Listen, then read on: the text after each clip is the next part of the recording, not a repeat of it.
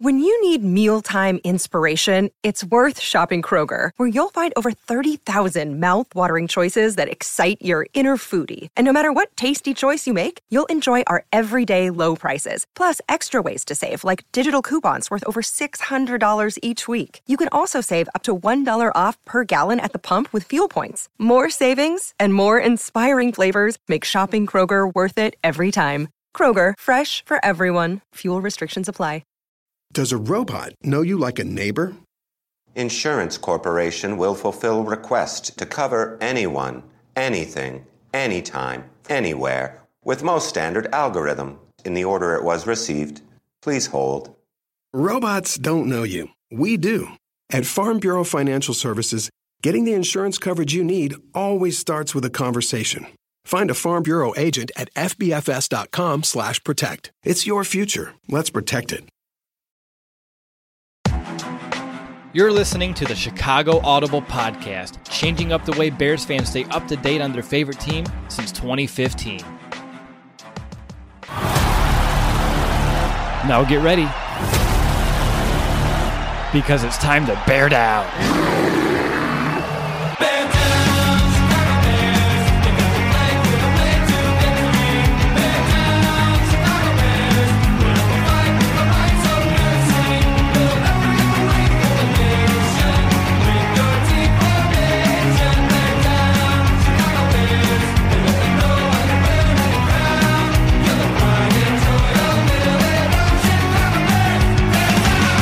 Welcome back, Bears fans, to another episode of the Chicago Audible. I'm your host, Will DeWitt. It's Friday night, and I'm excited to be back behind the mic for another show. As always, I'm joined by my co-host, Nicholas Moriano. Nick, number one, I hope you're starting to feel a little bit more awake and alert. I know you're kind of fighting through a little bit of drowsiness right now, but secondly, you and I have been picking up some new workouts this week. So I'm curious, how has you're doing burpees? You want to explain to everyone what you're doing and how that's gone? Yeah, so just to kind of warm up before I do whatever workout I'm doing just in my basement there, I'm just doing 100 burpees to get that cardio going, and been doing it. Today was my 5th straight day, and you're supposed to do it for 30 straight days, 100 burpees. But it's been going well. I mean, after I'm done, I'm just drenched, but then I go do whatever I'm going to do. But yours, the workout you're doing, is way more intense. You should tell people exactly what that is. Well, it would be a 10th if I can finish the damn workout, Nick, but I'm trying to get there. So pretty much I'm trying to do a 30-day challenge, and I'm still not even to a full 1 day at a time yet, but it consists of 300 squats, 200 push-ups, 100 pull-ups, and then I threw in an extra 50 sit-ups sandwiched in between 2 1-mile runs. So far I've gotten to do about a mile run, and then about half of all those numbers, and then my cardiovascular system, which I do have asthma, I'm not going to make it an excuse, but it tends to kind of give way after that. But usually, over the past year, I've been doing a lot more just strength training, and now that I'm getting into some cardio work, yeah, Nick, it's been kicking my butt. Yeah, for sure. I mean, we got to keep ourselves busy in this time. We were just talking about it. It can just become repetitive when we're in the same spot for so long. Like I said earlier before we got on, I asked myself, what day is it today? Because it's just the same kind of, actions and repetitive stuff that we're doing day by day. Yeah, you got to find ways to stay busy. I was telling you a little bit ago, I've been dipping into Animal Crossing with the kid. We finished the Uncharted series, which I've been sitting on my hands for about 4 to 5 years to finally get through that. I stopped halfway through 3. After 4 years, he had to start that one over, but finished 4, Nick, the other day, and it was a beautiful way to kind of wrap up the Nathan Drake story for sure, but going to more age-appropriate stuff with AJ, and now we're going to do Animal Crossing. We're on day 4 there on our island, which I did name Libertalia after the last Uncharted series game, so that was a good little segue into us wasting some time here to start the show as well, right? Yeah, absolutely. Got to do what you can, really. And there's not a lot. Today, the Bears had some conference calls, not your typical press conference introducing players. You don't have any visuals. You just kind of hear the audio of the reporters, Matt Nagy, Ryan Pace, and of course, today we had Nick Foles and Robert Quinn, which I think we got a lot of good information. It just doesn't feel as official as it kind of does in the past when you have that full press conference that you get to watch and kind of digest. How about you? Did you have a hard time really getting into it? I had a hard time really listening in. It's like having a bunch of people on like a Google Hangout or a Zoom call, and they're all kind of talking over one another. People are cutting in and out. It's the world we're living in right now, but definitely not where we're used to. Yeah, it kind of, like you said, took away from this being like this. Usually a moment every season where you're really looking forward to seeing what these guys have to say, but when there's that connection lag or some person just talking over somebody, it kind of takes away from it. It reminded me, I did my first week of online classes at DePaul this week. Same exact kind of thing. We have a bunch of students in there trying to talk over one another, and then you're like, wait, what did they just even say? So that's kind of got a little bit of the same feeling there. Now, I'm used to it. I work remote, so I'm used to online calls all the time, but maybe that's what it felt like work when I'm listening to these people talk, like listen to clients that I usually have to do on the daily basis. But in today's show, I just want to let everyone know what is in store for you. We're going to kick things off by sharing our top observations from those conference calls, including Matt Nagy, Ryan Pace, Foles, and Quinn. After that, I'm excited that we're finally back, and we're going to share our revised mock draft. It's not easy being the one everyone counts on to keep the facility running, no matter the weather or supply chain hiccup. But we get you, Raymond in Buffalo, and Maria in Miami, Jules in Minneapolis, and Stan in Central Indiana, taking control of everything that's under your control. At Grainger, we're here for you with experienced branch staff at over 250 locations so you get the product you're looking for. Call, click Grainger.com, or just stop by. Grainger, for the ones who get it done. Nick, you pointed it out earlier. It's been exactly 1 month since we came out with our first mock drafts of 2020, so it's time to update them. And also, today is 20 days away from the 2020 mock draft. So it just all makes not mock draft, it's a real draft. Even though it's not going to take place normally, it's going to be a real draft, I hope. But yeah, then of course, this week as well, if you're not following us on Twitter, please feel free to do so. Over 12.1 thousand followers now. We had a Twitter poll throughout the week, pick by pick for the Bears, allowing people to vote on who they would pick. And we're also going to share who the fans have voted in for each pick as we go through our mock draft. So really today you're going to have 3 mock drafts in one. One from Nick, one from myself, and one from a consensus of Bears fans. So Nick, you ready to kind of jump into everything? Yeah, let's do it. All right, let's go ahead and dig in. And it's time to begin with our conference calls, takeaways. And of course, the first people who spoke today were Ryan Pace and Matt Nagy. And I think the biggest takeaway, Nick, is that, quote, open competition between Mitch Trubisky and Nick Foles. Mitch Trubisky being the first quarterback who will be in a huddle, whether they get to practice in OTAs, minicamp, or training camp. They're unsure, of course, when they're going to be able to get on the field. But whenever they do this year, Mitch Trubisky will be the first quarterback in a huddle. They mentioned this is going to be a very transparent and honest process, and Mitch is embracing the competition. But what's not being embraced is Mitch's fifth-year option. They did not comment on it. They have about another month or so to make a decision. But I think no commitment now speaks pretty loudly, at least to me. But Nick, when it comes to Ryan Pace and Matt Nagy and that open quarterback competition, what's your takeaways today? I think it goes against what they were saying prior to today, right? They were saying Mitch Trubisky is a starter moving forward. That's what Matt Nagy and Ryan Pace have said. But then once you actually validate, hey, Nick Foles is on the team, you get this conference call today, the narrative kind of changed a little bit. And I think it was to be expected. You don't bring in Nick Foles just to be the mentor, the backup. And that's what maybe some experts were saying. That's what his role is going to be. But this open competition is in the best interest of the Bears winning right now, which is the situation that they're in. A lot of the moves kind of showcase that they need to win this season, 2020, and not down the road waiting for Mitch Trubisky to develop, right? So it didn't come up as a big surprise to me. I was thinking that it was going to be some kind of competition and that Mitch would have maybe the upper hand. He'll get the first practice reps, whatever that really means. But I think you'll come to see when there's the actual play on the field. Nick Foles is a veteran, understands offense, knows how to change plays, and that's what will ultimately win him this competition, this so-and-so open competition. Yeah, because they mentioned that reps are going to be split evenly, but when they're talking about the different quarterbacks, just the tone and like Ryan Pace and Matt Nagy's voice and the confidence that in Nick Foles that they started to, exuberate just a little bit when they're mentioning each quarterback. You can tell they're at least favoring Nick Foles, or at least it sounded like they were, which is why I think, even though it's going to be an open competition and Mitch is apparently embracing the competition, I think at the end of the day, you are going to see Nick Foles win this thing. And speaking of which, Nick, I'm curious to your thoughts at the fact that they're talking about preseason and they're really not going to use preseason like they have in the past. They're going to have to play some starters, and that's going to be the COVID impact, of course, here. But when it comes to someone in Nick Foles, of course, coming off a bad injury last year, but he came back and he was able to finish off the season.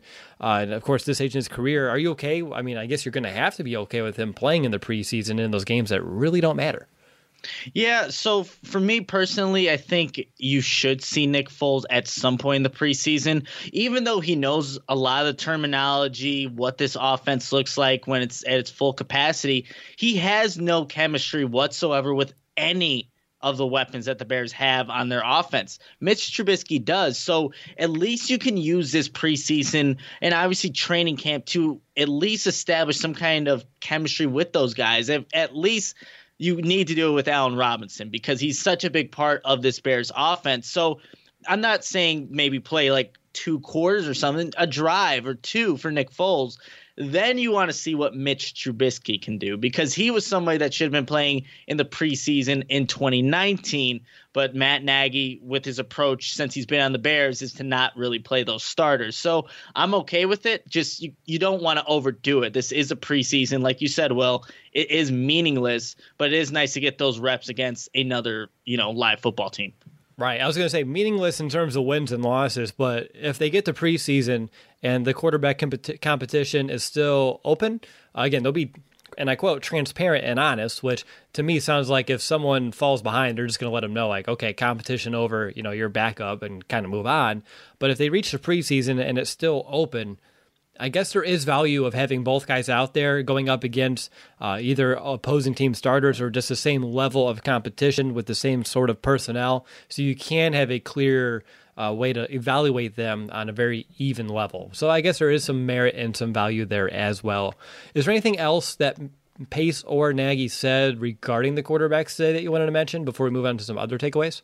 Not what they mentioned, but I'm just curious on your take on this, Will. Would you rather Nick Foles or Mitch Trubisky come out as the clear, I'm the better quarterback, just let him win the competition, or you want this dragged out by what is supposed to be the important preseason game number 3, and that kind of determines things? Personally, I think I'd rather just have one of the guys just show up, take the spot, because if this is win now, which it is this season, you want to have the majority of those reps go with the quarterback that you think is going to actually do something this season. With COVID-19, how the coronavirus is affecting everything now, this time in the training camp, if there is a training camp, preseason needs to be utilized to its full capabilities. So I'd rather have one of these quarterbacks just come out, be the clear best option for the Bears and just run with it. Then you can figure out if it's, not Mitch Trubisky, what you're even going to do with him at that point. But that's just how I see it with such an important season, and jobs are definitely on the line. Someone come out as a clear victor, and then you'll figure out whoever loses, afterwards. This is ringing a bell. I feel like we had this conversation in the past about a position entering last training camp, but I can't place my finger on it. But this does ring a bell of a conversation that you and I did have. Yeah. Was it maybe, I don't think it was like a Buster Screen or anything like that. No, maybe. It could have been a Duke Shelley Buster Screen kind of pre-countdown to camp episode. I know we're talking about, there weren't many battles last year in this Bears team, which is a good thing. At least it was last year. We thought it was, at least. For when it comes to Mitch Trubisky and Nick Foles, I believe, Nick, you're on the right track when you're saying you want someone to kind of just take it and run with it. That way the team, Nick Foles, and we're going to get to him later, he said, who will lead the team will lead the team. And they're going to leave their egos at the door. So at one point or another, this team does need to gravitate towards a leader, whether it be Mitch, whether it be Nick. And at the end of the day, if it does happen sooner, I think there will be some benefit there. For me, I guess I'll play devil's advocate here and say, what happens if it's the other way around, where it does drag out because you are getting the best of each guy. Nick Foles is playing at the top of his game. Mitch Trubisky is playing at the top of his game, elevating his play from what we saw a year ago. I do think best case scenario for the long term, at least for the Chicago Bears, would be Mitch Trubisky, a light bulb switching. I talked about this in my second Nick Foles podcast after I simmered down a little bit. And if Mitch does embrace this competition and want to get better for it, you go with the guy that you drafted and the guy who has the potential and the younger candidate here. But if it's honest and transparent and Nick Foles is the guy and he's light years ahead in this offense over Mitch early on, then you just have to pull the plug and let Nick kind of take over this team. Hey, you're playing devil's advocate. I could see that. I think that would be the scenario the Bears would really want here. Just someone like you said, to push these guys to bring out the best in both of them. Ryan Pace has said that multiple times, but we'll just have to wait and see. And it's going to look so different, I think, just because of how everything that's going on right now in the world. And when are we actually going to be able to – when are the Bears going to be able to hold a training camp where – people can be together at one time. So it's going to be interesting how this plays out. But I think that would be the ideal scenario for the Bears organization. I just don't think it's going to end up playing out like that. Exactly. And the thing would be, too, if they come out there and training camp is the first live reps that we're going to get this offseason, and Nick Foles is still ahead of Mitch, who's never worked in this offense. He knows the system, but he hasn't played with these players. And if Nick Foles is still outshining Mitch from an early point, you can talk about rust, but both quarterbacks should have the same amount on them. That would be a huge red flag in my eyes. If Nick Foles can go out there in training camp, and that's the first live reps for this offense, and he's already commanding the huddle, he's already playing within the system, and of course, this connecting with these guys that Mitch has been working with for a couple of years, that's a red flag where Mitch may not end up being the winner of this competition. What does it mean to be locally owned and operated? For Cenex, it means everything. It means that we know if you take your coffee to go or if you like to stay a while. It means we've helped Little Leagues get jerseys and local festivals get funding. It means we know what our communities need. So you'll always leave Cenex with a full tank, full of snacks, or full of smiles. Or all of the above. And that means the world to us. Cenex, powered locally. And that made known right out of the gate. All right, looking at some other takeaways for me, I guess one is Jermaine Ifedi. He's here to be a guard. We were questioning that a week ago when we had Kevin Fishbane on from The Athletic, wondering where he's the best fit because he hasn't played guard since his rookie year in Seattle. He's been kicked out to right tackle, but the Bears see him as a guard. They also mentioned that Juan Castillo is high on him, which gets me excited because Ifedi is someone who is known to being a raw talent, and if Castillo's high on that talent and needs to coach him up and he thinks he's the guy, again, even though Ifedi did struggle a little bit in Seattle, he is someone with a lot of starting experience. We have a new offensive line coach in Juan Castillo who is high on him. I think that's a really good spot to be in, at least for Ifedi, because guard is a little easier than tackle. It's a different beast, but it is an easier position to play, so the transition should be smooth. He does have experience there, like I mentioned. It's just been a few years, but anything on Jermaine Ifedi, or I know they talked about Jimmy Graham as well. With the Jermaine Ifedi, just bringing him in, I wonder how much of Juan Castillo played a part in that, saying that he was high on him, and then you're going to make the transition to guard. I think that one shows that Pace, because we know that Ryan Pace will just make decisions, maybe sometimes on the spot with Mitch Trubisky, not, telling John Fox, things like that. So he's very prone to just going with his gut. I wonder if something like this, you're actually utilizing the people that you brought around you, which would be great because I think a little Pace can be a little in over his head at times, but I think it maybe shows that you're at least taking the input from a lot of these veteran guys that are on this Bears coaching staff and utilizing them to, one, fill major needs on this team right now, and that is that right guard spot. I'm sure we'll get into our mock drafts and see if we feel comfortable there still with Ifedi, but I think it's something that, hey, if it works out, it looks good for the Bears. They're taking a former first-round draft pick that has, I think, potential. Just, again, a lot of issues outside there on an island at that right tackle position where, like you said, Will, a lot harder to play than if you're in the interior where you have a guy on either side of you.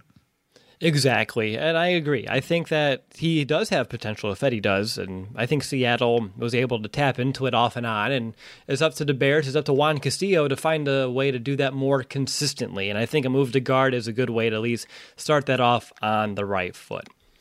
Well, another player that the Bears brought in that fans aren't really too certain about is Jimmy Graham. I know Matt Nagy said that he's excited about the, quote, situations that he can put in Graham, and they mentioned when they're looking at tight ends this offseason and free agency, Graham just felt like the guy who fits this offense, and compared to where he was in Green Bay, we should be able to see him excel a little bit more just due to the scheme and due to Matt Nagy being able to utilize him more effectively. Do you buy it?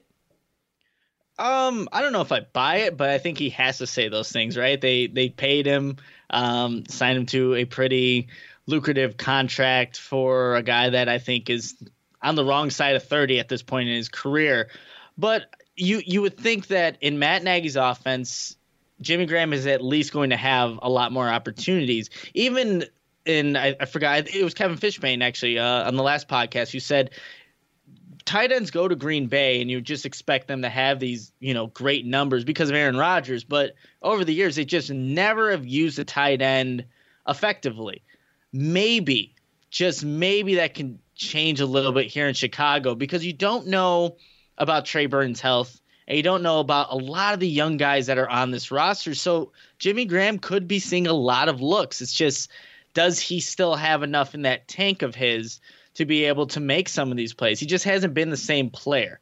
That's the bottom line. And I think just age got to him. It gets to everybody. But he will at least have the opportunities. Can he capitalize them? That's the big thing with Jimmy Graham there. It all depends on who's playing quarterback, too. Everything here does interlock, and that's what makes football as great as it is. Anything else from Pace and Nagy today that you wanted to make sure fans knew was mentioned, or anything you wanted to kind of comment on? I just think I find it fascinating. Again, I think I've said this a couple of times how, these guys just say one thing and then a move happens and it's a completely different approach to the answer, a completely different way that they're going to approach this team.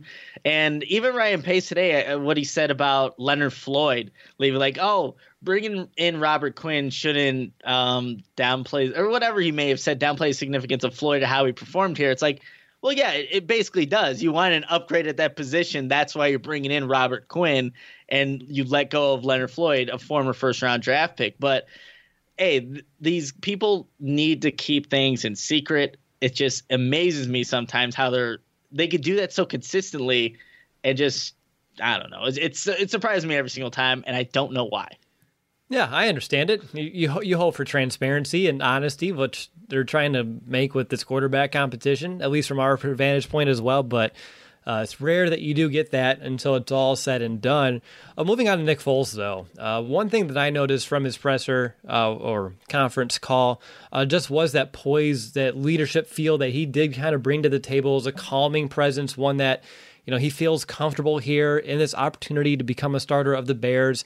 And he even mentioned, his restructure of that contract was, I think he called it crazy, but he wanted to be in Chicago, so he found a way to get it done. And he didn't say it, but I'm sure he wanted to be out of Jacksonville as well. So he was able to just to bite it and move the money around and eat some there. And yeah, it just was interesting because we've heard Mitch at the podium for the past couple of seasons, and it's filled with a lot of ums and just cliches and not a lot sometimes. And it seemed like Nick Foles was able to open up and be a full person. And again, he was on a conference call. We didn't get to see him.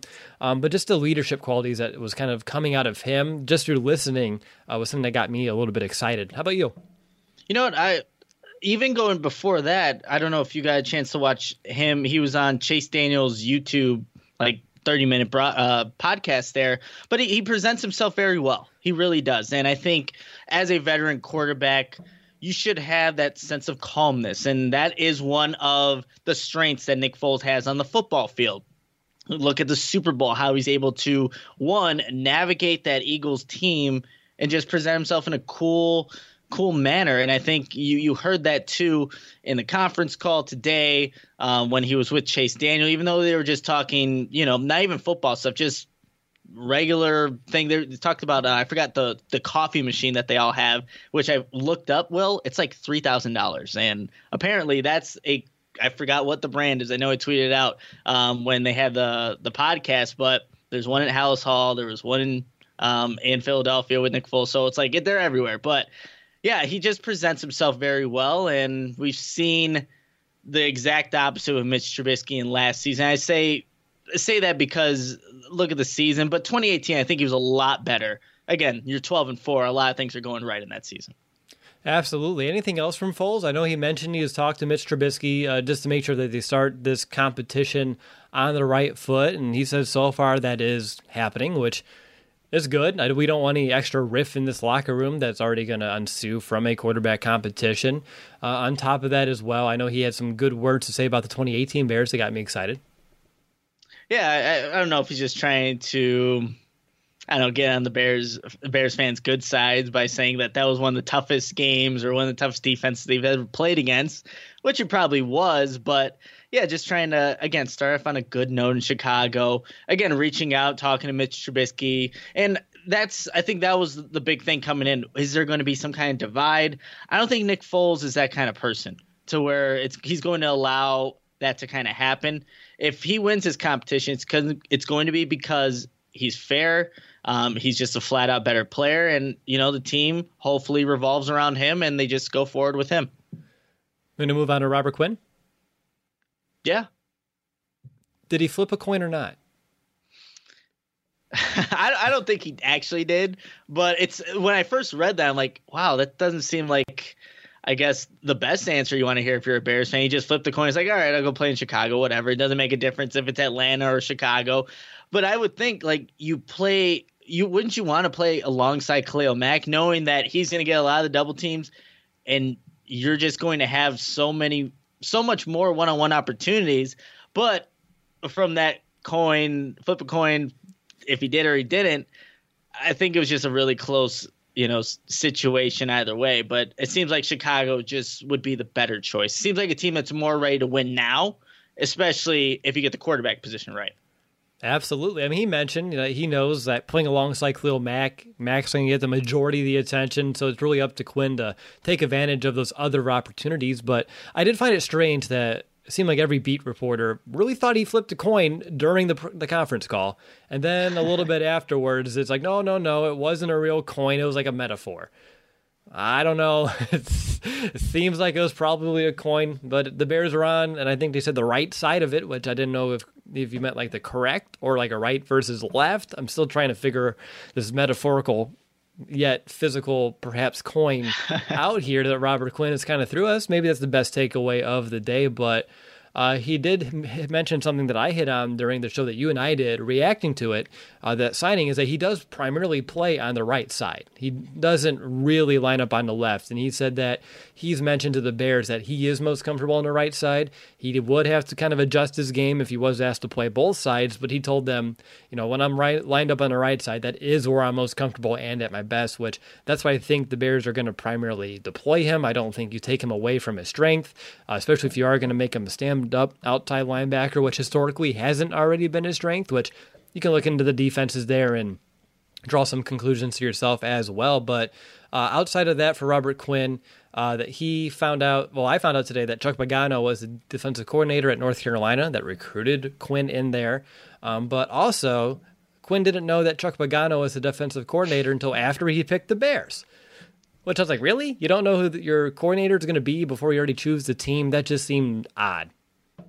Maybe he did flip a coin. Seriously. You hear about that. But, hey, I think money talks in the end, right? So regardless of where he's playing, if he's getting paid well, it doesn't matter who the defensive coordinator is. And I don't know, it seemed like a very strange, phone call. I wonder if it would have played out differently had this been a traditional introductory press conference.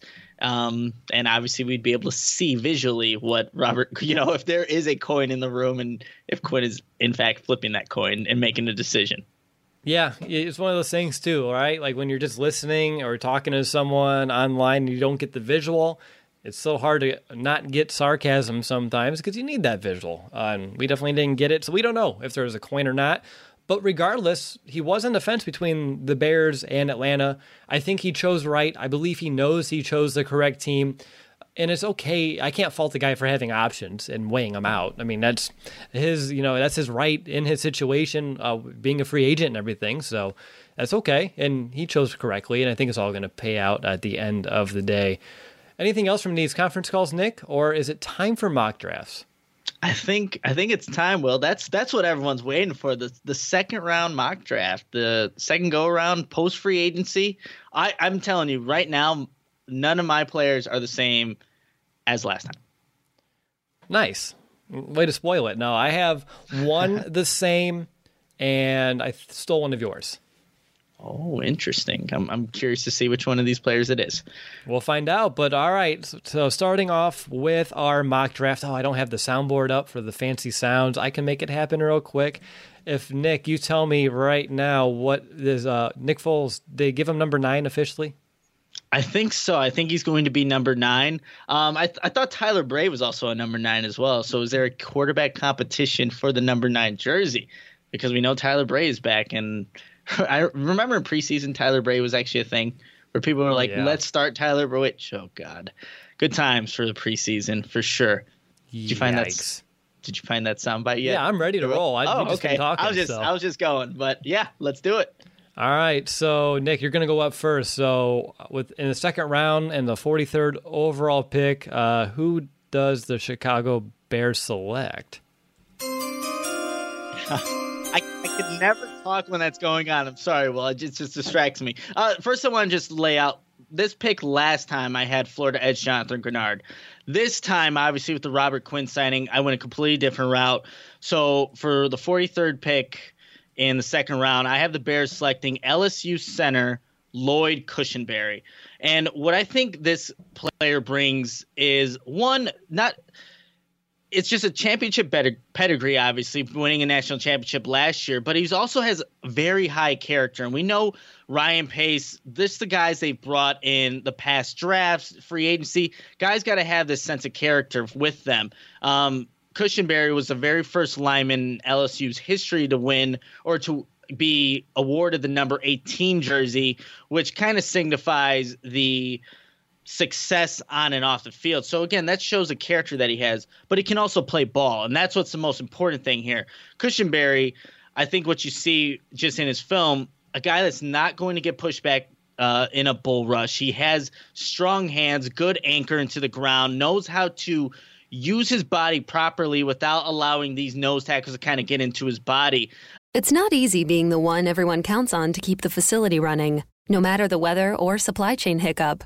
But we get you, Raymond in Buffalo, and Maria in Miami, Jules in Minneapolis, and Stan in Central Indiana, taking control of everything that's under your control. At Grainger, we're here for you with experienced branch staff at over 250 locations so you get the product you're looking for. Call, click Grainger.com, or just stop by. Grainger, for the ones who get it done. But I just think it makes a lot of sense because the Bears obviously have some issues along the offensive line. And I don't know if the Bears would plug him in at center where he played in college or if they transition him to that right guard position. But I would allow Juan Castillo, or I'd want Juan Castillo and kind of Matt Nagy to figure that out. We know there's been some shifting along the offensive line for the past 2 seasons with James Daniels and Cody Whitehair. But bringing in a guy like Cushenberry to, one, hopefully solidify the right guard position, however the combination works, I think would be great for the Bears in the long run to, one, solve the rushing attack, hopefully keep whatever quarterback wins this competition upright, and just make the overall offense a lot better in 2020. I like that a lot. Going offensive line right out of the gate, not a bad move. I mean, they've already put in one resource there, but of course we've seen the Bears just load up, different positions over the years to really exhaust all options when it comes to turning things around. And the offensive line is definitely one of those areas of this team that needs a huge turnaround compared to 2019. So for me, the 43rd overall pick, I have the Chicago Bears selecting Jeremy Chin, the safety out of SIU. Nick, this is the one, of course, I stole from you. I've come around and I became a fan of, I'm calling him the Chin right now, but I would have to wait and to see if it actually came to fruition. But when you look at all the moves so far that the Bears have done, they brought in starters across the board, really, except safety. And I think that's why they may go this route with the first pick. We knew that they met him at the NFL Combine. They met him again afterward. I think he said that was like a FaceTime chat, like one of those draft visits, right? Yep. And you mentioned it in the last podcast. I don't want to reiterate it too much, but Chin, he's crazy athletic. I think he would be a fun piece to move around the defense. He has a big body frame on top of his athletic traits, all of which is very enticing. He knows how to get to the ball and make plays on it, evidenced by his 13 picks and 31 passes defensed. And obviously, your goal with only 2 picks in the top 150, and Nick, I guess we should tell everyone right now, with these mock drafts, we're not doing trades. Just would have made the show way too complicated. It's hard to really find out who's going to trade and what value you can have. Even though ideally with one of these second round picks, you probably trade back to get more picks. But for the sake of the mock draft podcast, we're just keeping the picks as is. So I just want to mention that. So with only 2 picks in the top 150, your goal here, you have to get some instant return on investment, some ROI. I think Chin, he can immediately start next to Eddie Jackson. It could even be another true competition between Chin and Deion Bush. Both can be used next season on this defense. I like the pick. I really think you get someone who can be an instant contributor, an instant starter, and someone who brings something a little bit different to this defense. And Jeremy Chin, someone I know, Nick, you were high on after the Combine. I was as well, but he didn't hit my first mock draft. But my first mock draft actually had Julian Aquara, the edge guy out of Notre Dame. And now I'm going to go safety just due to, of course, Robert Quinn being here. Edge isn't as big as a need as it once was. Yeah, I love that pick, Will. I think Jeremy Chin is a great player. I know that, so he did a live Q&A on Reddit, and someone asked him if he were to get drafted by a team that's red and with your last name being Chin, would you be all right with the nickname the Crimson Chin? And then I know he responded, it's like, that would take some time getting used to, but it's funny that you bring up that nickname. Yeah, it's a great pick because again, the Bears need someone that could be a playmaker at that position. So imagine that, Jackson and Chin in the back end there. That would be an even more dangerous defense. It would, and I think that's why you make a move like that, because it could take this defense to the next level, and I know a lot of people are wanting corner, and obviously I haven't gone through all my picks yet, but I think they have 3 guys that are probably comfortable with in a competition over there in terms of Tolliver, Roberson, and Burns. So I believe that's why right now I wouldn't take a second-round pick on a corner, even though there are some talented guys there.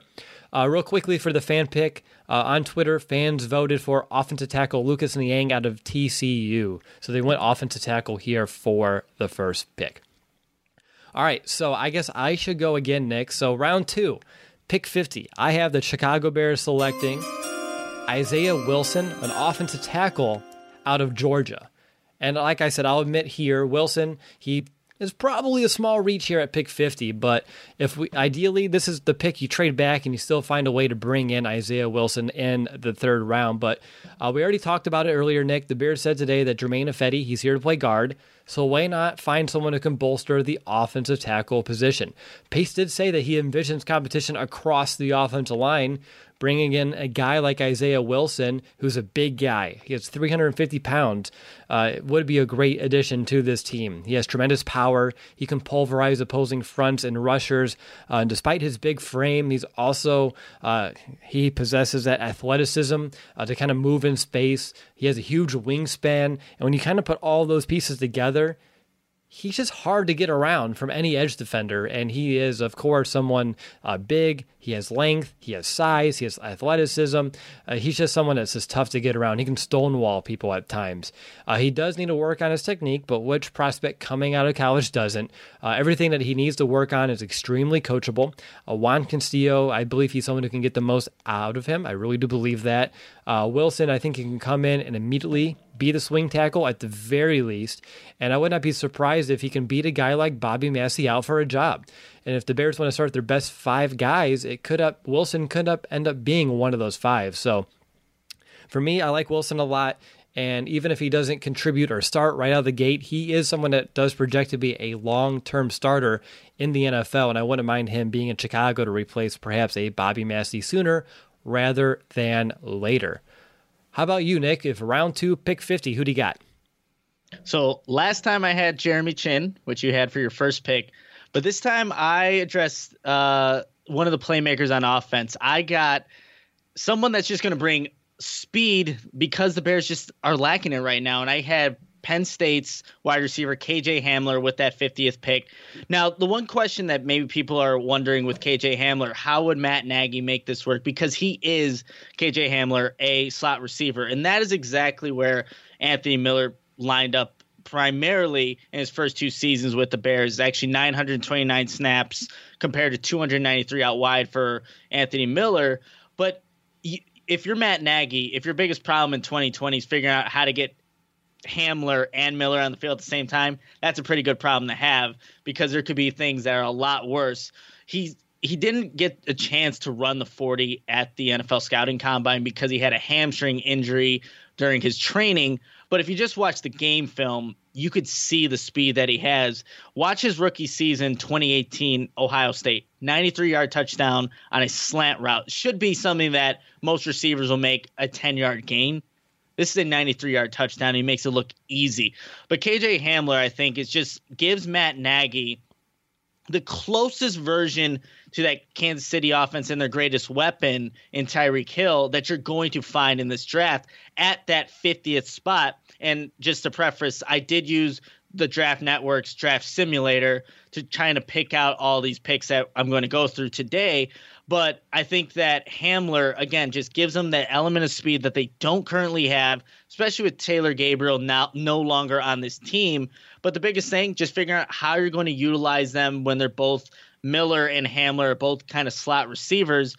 I wouldn't be surprised. And KJ Hamler did play a little bit on the outside, but he could play that Z role that Taylor Gabriel played. Taylor Gabriel was 5'7", 167 pounds playing it, and Hamler's bigger, 5'9", 178. He just didn't line up as often outside as he did in the slot for Penn State. So you can't rule that out. And Anthony Miller, he did a lot of good things outside at Memphis. So there are definitely options for Matt Nagy, but I think KJ Hamler is an instant, just big play making wide receiver. And that's just something that they didn't have last season. And he would definitely be an upgrade at that position. Yeah, you're right. Bears need it. They absolutely do. We talked about that a little bit. Well, actually, we've talked about that probably all off season, off and on, depending on the episode you listen to. But getting to the fan pick, they took cornerback A.J. Terrell out of Clemson, so they're going to get a very solid corner option in Terrell there. But Nick, it's unfortunately it's time to move all the way down to round 5, pick 163. Remember, the Bears traded that 4th-round comp pick that they were going to get. That was to acquire Nick Foles, so he is our 4th-round pick technically, but all the way down, round 5, pick 163. Nick, who are the Chicago Bears selecting there?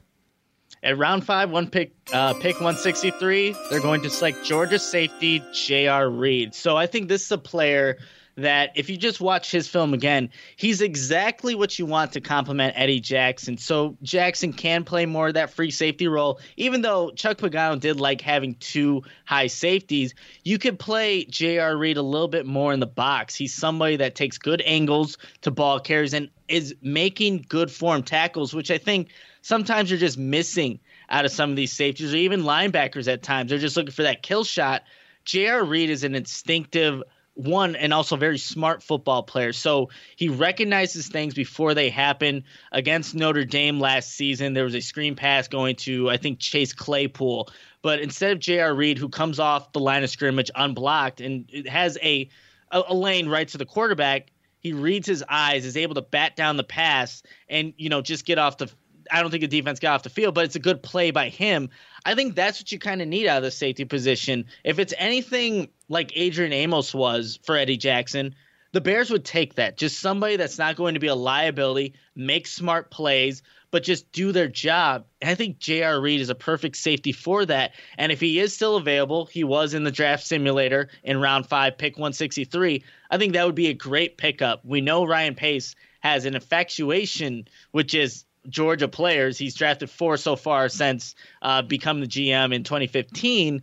And maybe this could be the fifth one. I know you had a Georgia player as well, Will, so just kind of keeps that line of Georgia Bulldogs coming to Chicago. And I think you were there, Will, when he said J.R. Reed said that Roquan Smith and him were roommates back during their national championship year in 2018. So he has some familiarity there with Roquan, but I just think he's a good football player. He'll complement Eddie Jackson well, and that would just be good for the overall defense.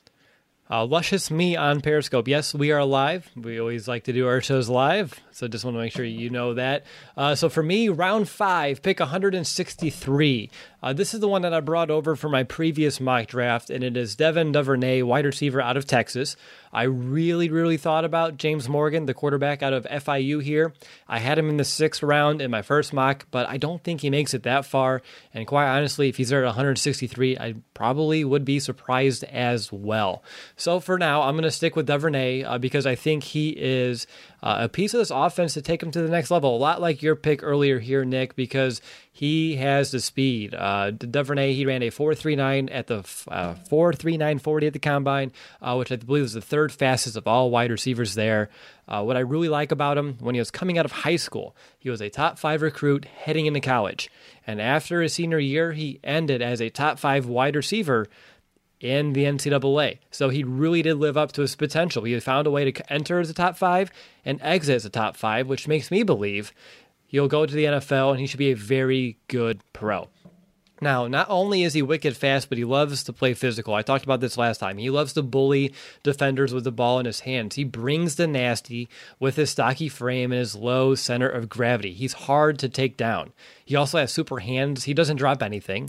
You can see him making some crazy catches. He doesn't have those focus drops or anything of that nature. And at the end of the day, the Bears get a wide receiver here with top-end speed, which, Nick, we all know they desperately need. But instead of waiting to maybe, for me, I was debating waiting to like the 7th round just to get someone with pure speed. But that person would be more like a one-trick pony. But by selecting Duvernay, they get a receiver who also brings a physical presence and reliable hand. So I don't know about you, but if you can draft a guy here in the 5th round who can catch everything, take a top off of defense, earn yards for himself with an exciting blend of physicality and raw speed to win foot races, it seems like a no-brainer to me. So Devin Duvernay, the wide receiver out of Texas, is going to be remaining here as my pick 163 for the Chicago Bears.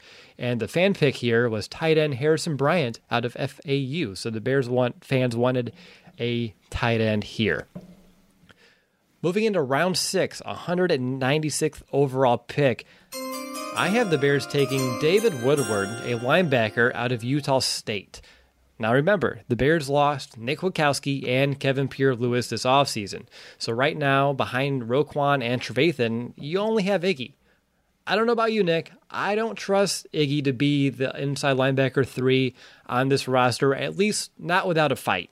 So enter Woodward. This guy knows the game, and his football IQ is off the charts.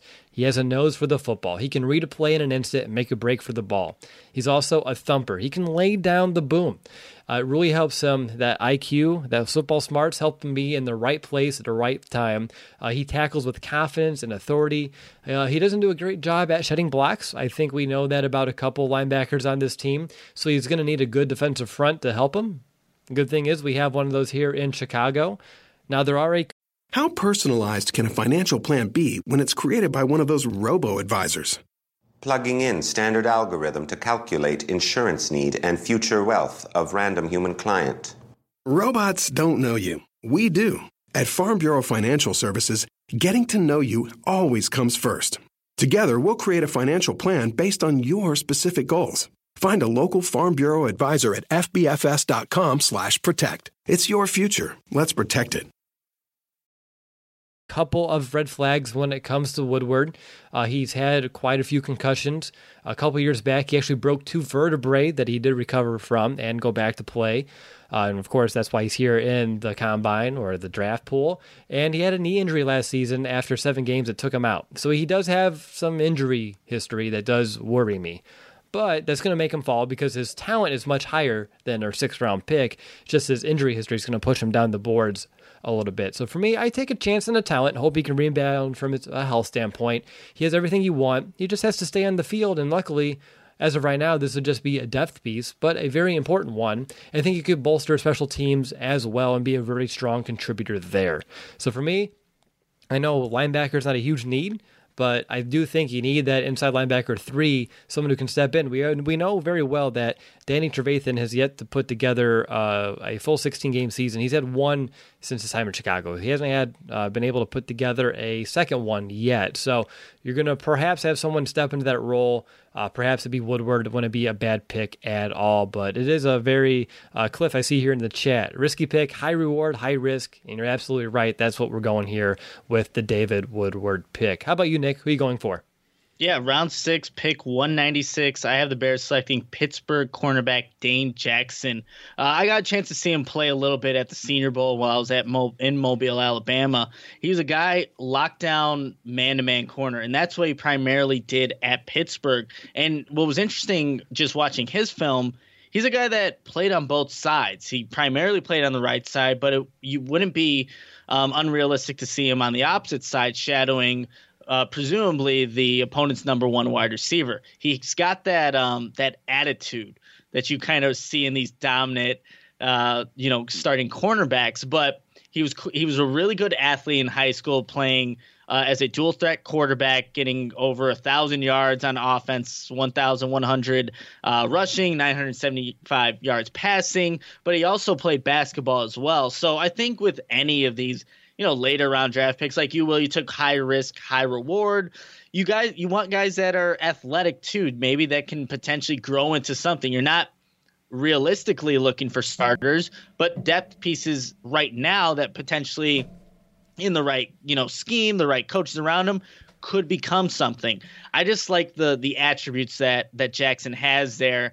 He's just able to diagnose plays, especially screen passes. He plays with a very physical and tough presence. There was this one play against Wake Forest where there's a screen pass, and Jackson's able to, just go unblocked and just completely light up this poor slot receiver. I think he had to come out of the game for a little bit. But that's what you kind of want to see, these splash plays from these guys. And as I was watching Dane Jackson's film, those kept coming up. And just having that versatility of playing on the left and right side, I think that bodes well for him for, being drafted by a team. So I don't think there's really a high risk with this pick. Maybe we're just not getting a potential starter right now, but the Bears do have a 3-man competition with Tolliver, Trey Robertson, and Artie Burns right now for that cornerback spot. Hopefully one of them just comes out as a clear winner there. But I would like to see a guy like Dane Jackson develop under Chuck Pagano. You have Kyle Fuller there as well. See what he can become, and then you might have a steal at round 6, pick 196. All right, I like that a lot. Again, sometimes it's okay to be a little patient with some draft picks, and that's a very smart one there, Nick. For the fans, they chose offensive lineman Jake Hansen out of Oregon. So that's the second offensive lineman that Bears fans voted in for their mock draft. Now, moving down, round 6, already at pick 200. Man, we're really shoveling down real fast here. I'll go ahead. I'll start this one off again, Nick. So with round 6, pick 200, I have the Chicago Bears selecting Dalton Keene, the tight end out of Virginia Tech. Now, even though the Bears already brought in a couple of free agent tight ends, I'm not going to be shocked if they end up throwing a draft pick at the position too. Keene, he may not be one of the bigger names in this year's class, but he's a very interesting prospect that I wouldn't mind being in Chicago.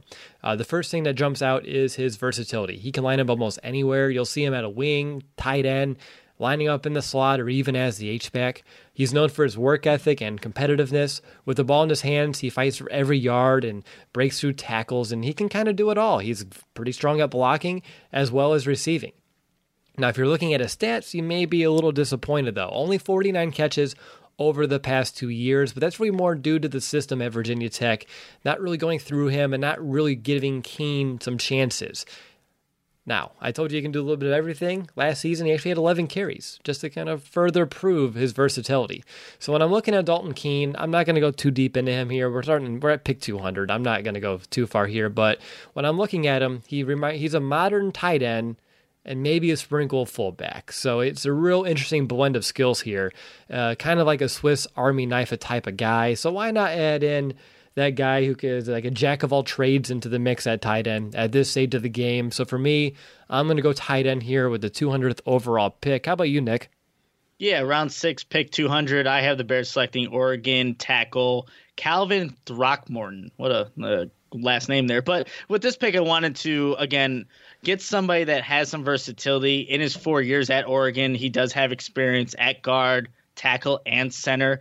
So again, he's given himself, just with his playing career at Oregon, opportunities to maybe get on the field a little bit quicker than somebody who is more of a one-dimensional type of player. And at this late in the draft, pick 200, again, you're just maybe trying to select somebody like a Charles Leno Jr., who was a 7th-round draft pick in 2014. You're hoping you can find that player. It's not always doable, obviously, but I think when I was just kind of watching a little bit of film on him, there were some things that kind of stood out. Like I watched the Auburn game, and you see that Derek Brown is one of the guys that he has to go against, and there was a play where he does get the best of him, and that's what you want to see. A potential where I have a 6th-round draft pick going against a top 5 overall pick and winning that battle. So I think that could be an option to, one, add some depth on that offensive line. Maybe he could become the swing tackle because the Bears are still looking for that person right now. But Calvin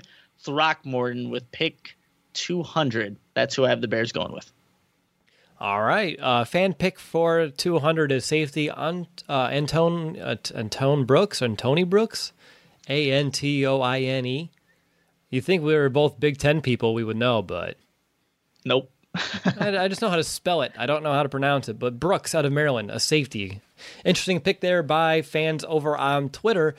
And just like that, we're in the 7th round. This is going to be a really interesting draft for the Bears if they don't trade back. I'll tell you, it goes quickly into the gutter of the draft, but you never know. You can find a diamond in the rough. So round 7, pick 226 now. So we're really stabbing. Nick, you can take a chance on. Yeah, round 7, pick 226. I have the Bears selecting San Diego State linebacker Kayava Tizino.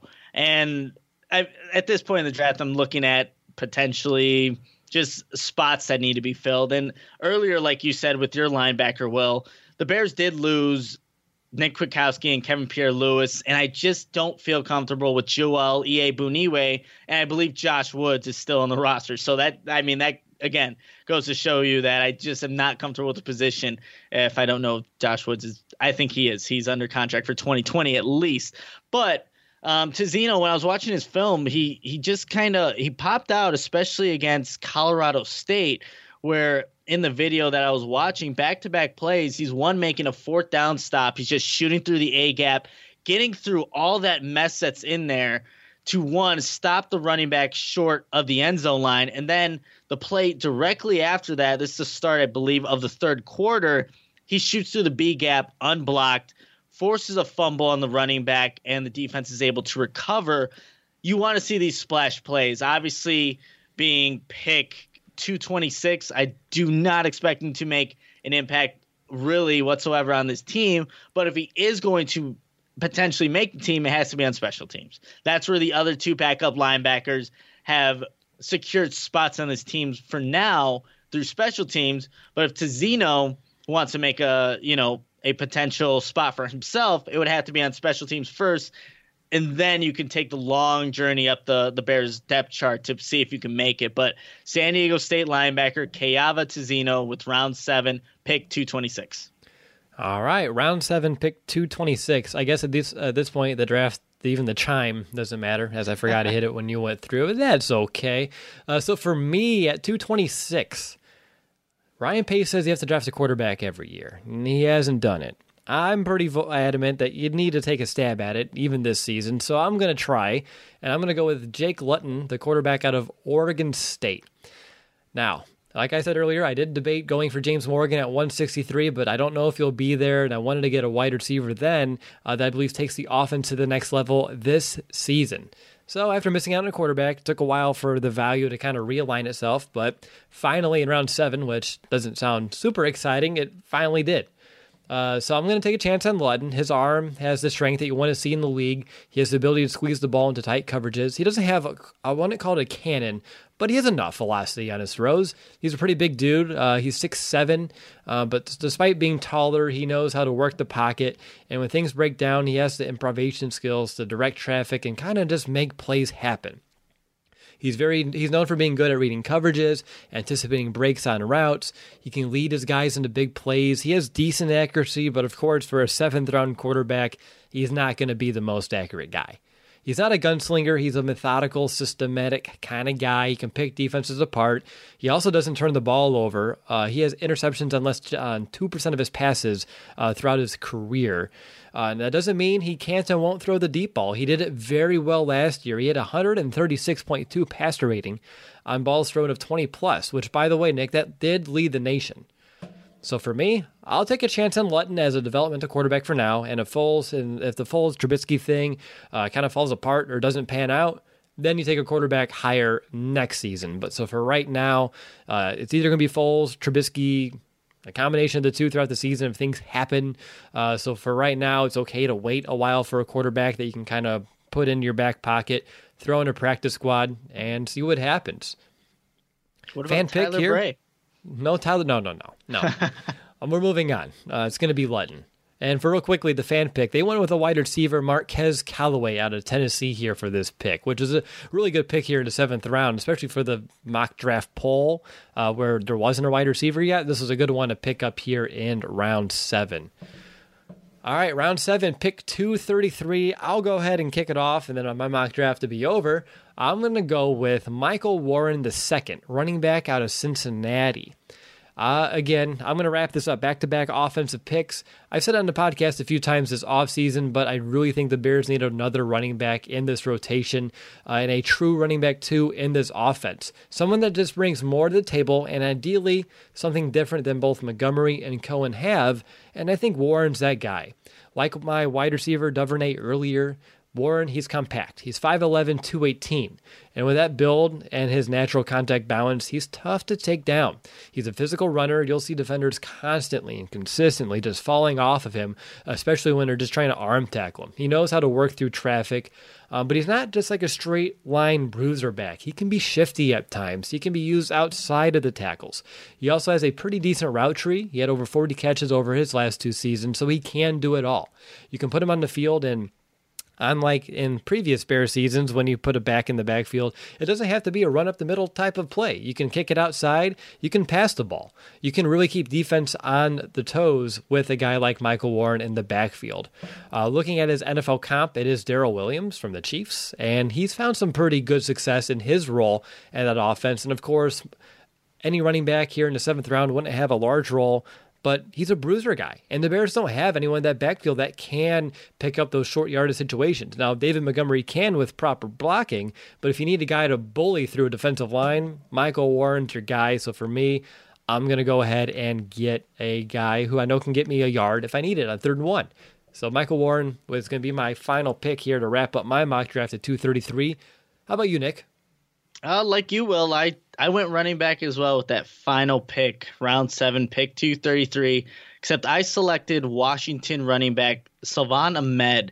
And to be completely honest, the only reason with the draft simulator, why I selected him, once I said I'm going to watch his film, what stuck out to me was how his stance in the backfield. He stands straight up, and I found that so weird, to be completely honest, in the beginning. But then I started watching his tape, and I noticed he has some good contact balance. There's this play where he is getting maybe, 4 feet off the ground. It's very low. He's ducking literally underneath his tight end to get a first down. I'm like, okay, this guy can play. And then against Cal, Ashton Davis, who's projected to be, I think, a 2nd-round safety selection in this year's draft, he's able to get outside of him by bouncing a play that's supposed to go inside, using his vision to diagnose the traffic. There's nothing there.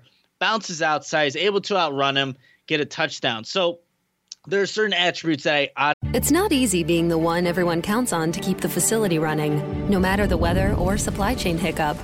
But we get you, Raymond in Buffalo, and Maria in Miami.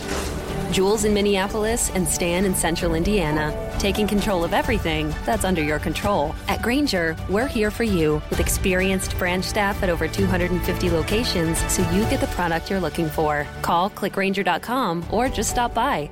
Grainger, for the ones who get it done. Honestly, really liked just watching him and not knowing really who this prospect was. And I only felt like I liked him because of how weird his stance was. So it's interesting how we find some of these late round guys. But like you, I think the Bears could add another player in that backfield. One that is, look, Tariq Cohen, I think he's a guy that I think he needs to go outside. He's not an in between the tackles kind of runner, but Matt Nagy and that offense just decided, let's keep trying it to see if it works. It didn't. David Montgomery didn't have proper blocking, but I still think he is going to be a good back in this system. But bringing in a guy like Salvon Ahmed could be a nice little balance if you had all three of them. And that's what the NFL is kind of going towards, multiple running backs in the backfield to kind of carry the load. So I like him. Last pick in the draft. You can't honestly decide who's going to go there, but this would be the second year in the row the Bears decide to draft a running back in the 7th round. They had Kareth White, who was doing some good things for Pittsburgh, and for some reason the Bears decided not to keep him on the roster. Right. Did he get poached off the practice squad, if I remember correctly? That may have been like one of those when they're like doing roster moves and they had to release people and then they ended up going away. But I'm pretty sure he was just poached, if I remember correctly. So they're trying to keep him, but Pittsburgh had some injuries at running back and had to find someone, and they got the guy. And again, they also had, Mike Davis is his name? I think. Wait a minute. Yeah, so they tried last year. I think they're going to have to try again. You can't have Ryan Nall be your third running back on this team and expect good results. So for me, I'm hoping either of our guys seem like interesting options, but throwing another guy who complements the skill sets of Montgomery and Cohen seems like a no-brainer. Someone that can do something a little bit different to throw different wrinkles at a defense just kind of continues to evolve the opportunities for this Bears offense. And real quickly to wrap up the fan pick is a quarterback by the name of Jake Luton out of Oregon State. I don't know if I need to talk about him any further, but they went with him for the final pick. But so we both have that same quarterback. Thank you, Bears fans. So to recap my picks real quick, I got Jeremy Chin, the safety out of SIU. Followed that up at pick 50 with Isaiah Wilson, the offensive tackle out of Georgia. Devin Duvernay, wide receiver out of Texas. David Woodward, linebacker at Utah State. Dalton Keene, tight end, Virginia Tech. Jake Luton, quarterback out of Oregon State. And Michael Warren II, running back out of Cincinnati. How about you, Nick? Want to recap? Yeah, so round 2, pick 43, I have Lloyd Cushenberry. And then at pick 50, I have Penn State wide receiver KJ Hamler. Going all the way to the 5th round, pick 163, Georgia safety J.R. Reed. And I follow that up with round 6, pick 196, Pittsburgh cornerback Dane Jackson. And then at pick 200 in the 6th round, Oregon offensive tackle Calvin Throckmorton. And then in round 7, I have San Diego State linebacker Keva Tezino at pick 226, and then the last pick, running back Washington's running back Salvon Ahmed to end it off. And to recap the fan picks, just to be consistent, offensive tackle Lucas Niang, followed by cornerback A.J. Terrell, tight end Harrison Bryant, offensive lineman Jake Hansen out of Oregon, safety Antone Brooks out of Maryland, wide receiver Marquez Callaway out of Tennessee, and Jake Luton, quarterback out of Oregon State. Nick, any final thoughts on your mock drafts or our mock drafts before we sign off? Yeah, just how different it was, right after we got done with the combine. We obviously talked to a lot of those players and seeing that the position that they had, but just exactly a month later, how this can change after free agency. But yeah, we'll do I think one more attempt at this before the draft, and we'll see again how much it maybe potentially does or doesn't change. But yeah, I think it was a good mock by both of us, and we addressed a lot of the Bears' needs, and obviously that's what you kind of want to do, and also just filling in fans and some players that maybe just haven't heard of. Now you got a better understanding of some of the guys that are going into this 2020 NFL draft. Correct. And they can take the names that we listed and some of our insight and do their more homework and build upon it. So that way, when they get to the 5th, 6th, 7th round, where the majority of our picks lie, maybe they'll know a name or two. Even if the Bears don't call their number, they'll see them get taken off the board. Like, hey, I remember hearing about, geez. I was like, yeah, who are these guys? who did we just talk about? I'm kidding, but like a Dalton Keene, like who? And then you find out, oh, okay, yeah, I remember that. So yeah, exactly. I feel the same way. It's crazy how much it changes. My only other takeaway is the Bears should use one of their second round picks, but they should definitely look into trading some back because there's a lot of value in that third, fourth round that they're missing out on. You could get a quarterback like a Jordan Morgan or a Jake Fromm if you're a Nick Moriano there trying to draft a quarterback for the Bears. Perhaps a receiver a little earlier. Well, Nick, you had one in the second round, but you know what I mean. You can bolster this team a little bit more if you do trade back and fill up some extra spots here earlier in the draft instead of waiting so long in between pick 50 and pick 163, I think. So 100 and some odd picks off the board. That's a lot of players to miss out on. So ideally, they find a trade partner. I think that's my takeaway. Yeah, I mean, I think that we'll see. Ryan Pace, he could do the exact opposite, give away picks to go get somebody that he likes. We've seen that a lot, but it's going to be interesting how, one, they actually conduct the NFL draft this season and what he's going to do with that large. It's just such a large gap between round 2 and round 5. So it'll be interesting to see what Ryan Pace actually does come draft time. I still wouldn't mind getting an edge. None of us had one, but I wouldn't mind going edge because right now, I mean, yeah, you brought in Mingo, and of course you still have Isaiah Irving, but I would preferably, if you had someone, and again, if you get more picks, then you can snag one up, but someone you can develop and be that third or perhaps fourth guy to really round out that rotation because Quinn and Mack are going to be, a great combination, but you have to spell them, and when you do, you got to find guys who can come in and make an impact. All right. Well, I want to thank you all for tuning in live or, of course, listening to the podcast. An extra special shout out to maybe next year Bear Fan 77 for leaving us an amazing review on Apple Podcasts over the week. We're only 31 away from our goal of 700 reviews by training camp. So if you haven't left a review, please review or rate our show on Apple Podcasts. And, of course, if you do, you can have an extra special shout out too. We'll be back here soon. But until then, bear down, Chicago. Bear down, Chicago.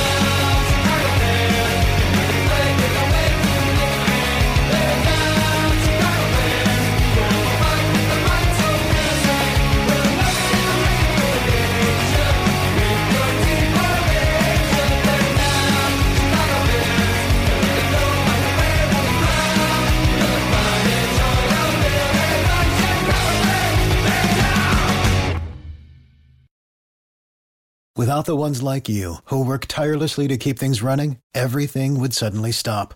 Hospitals, factories, schools, and power plants, they all depend on you. No matter the weather, emergency, or time of day, you're the ones who get it done. At Grainger, we're here for you 24/7, with supplies and solutions for every industry, and access to product specialists ready to help. Call, click Grainger.com, or just stop by. Grainger, for the ones who get it done.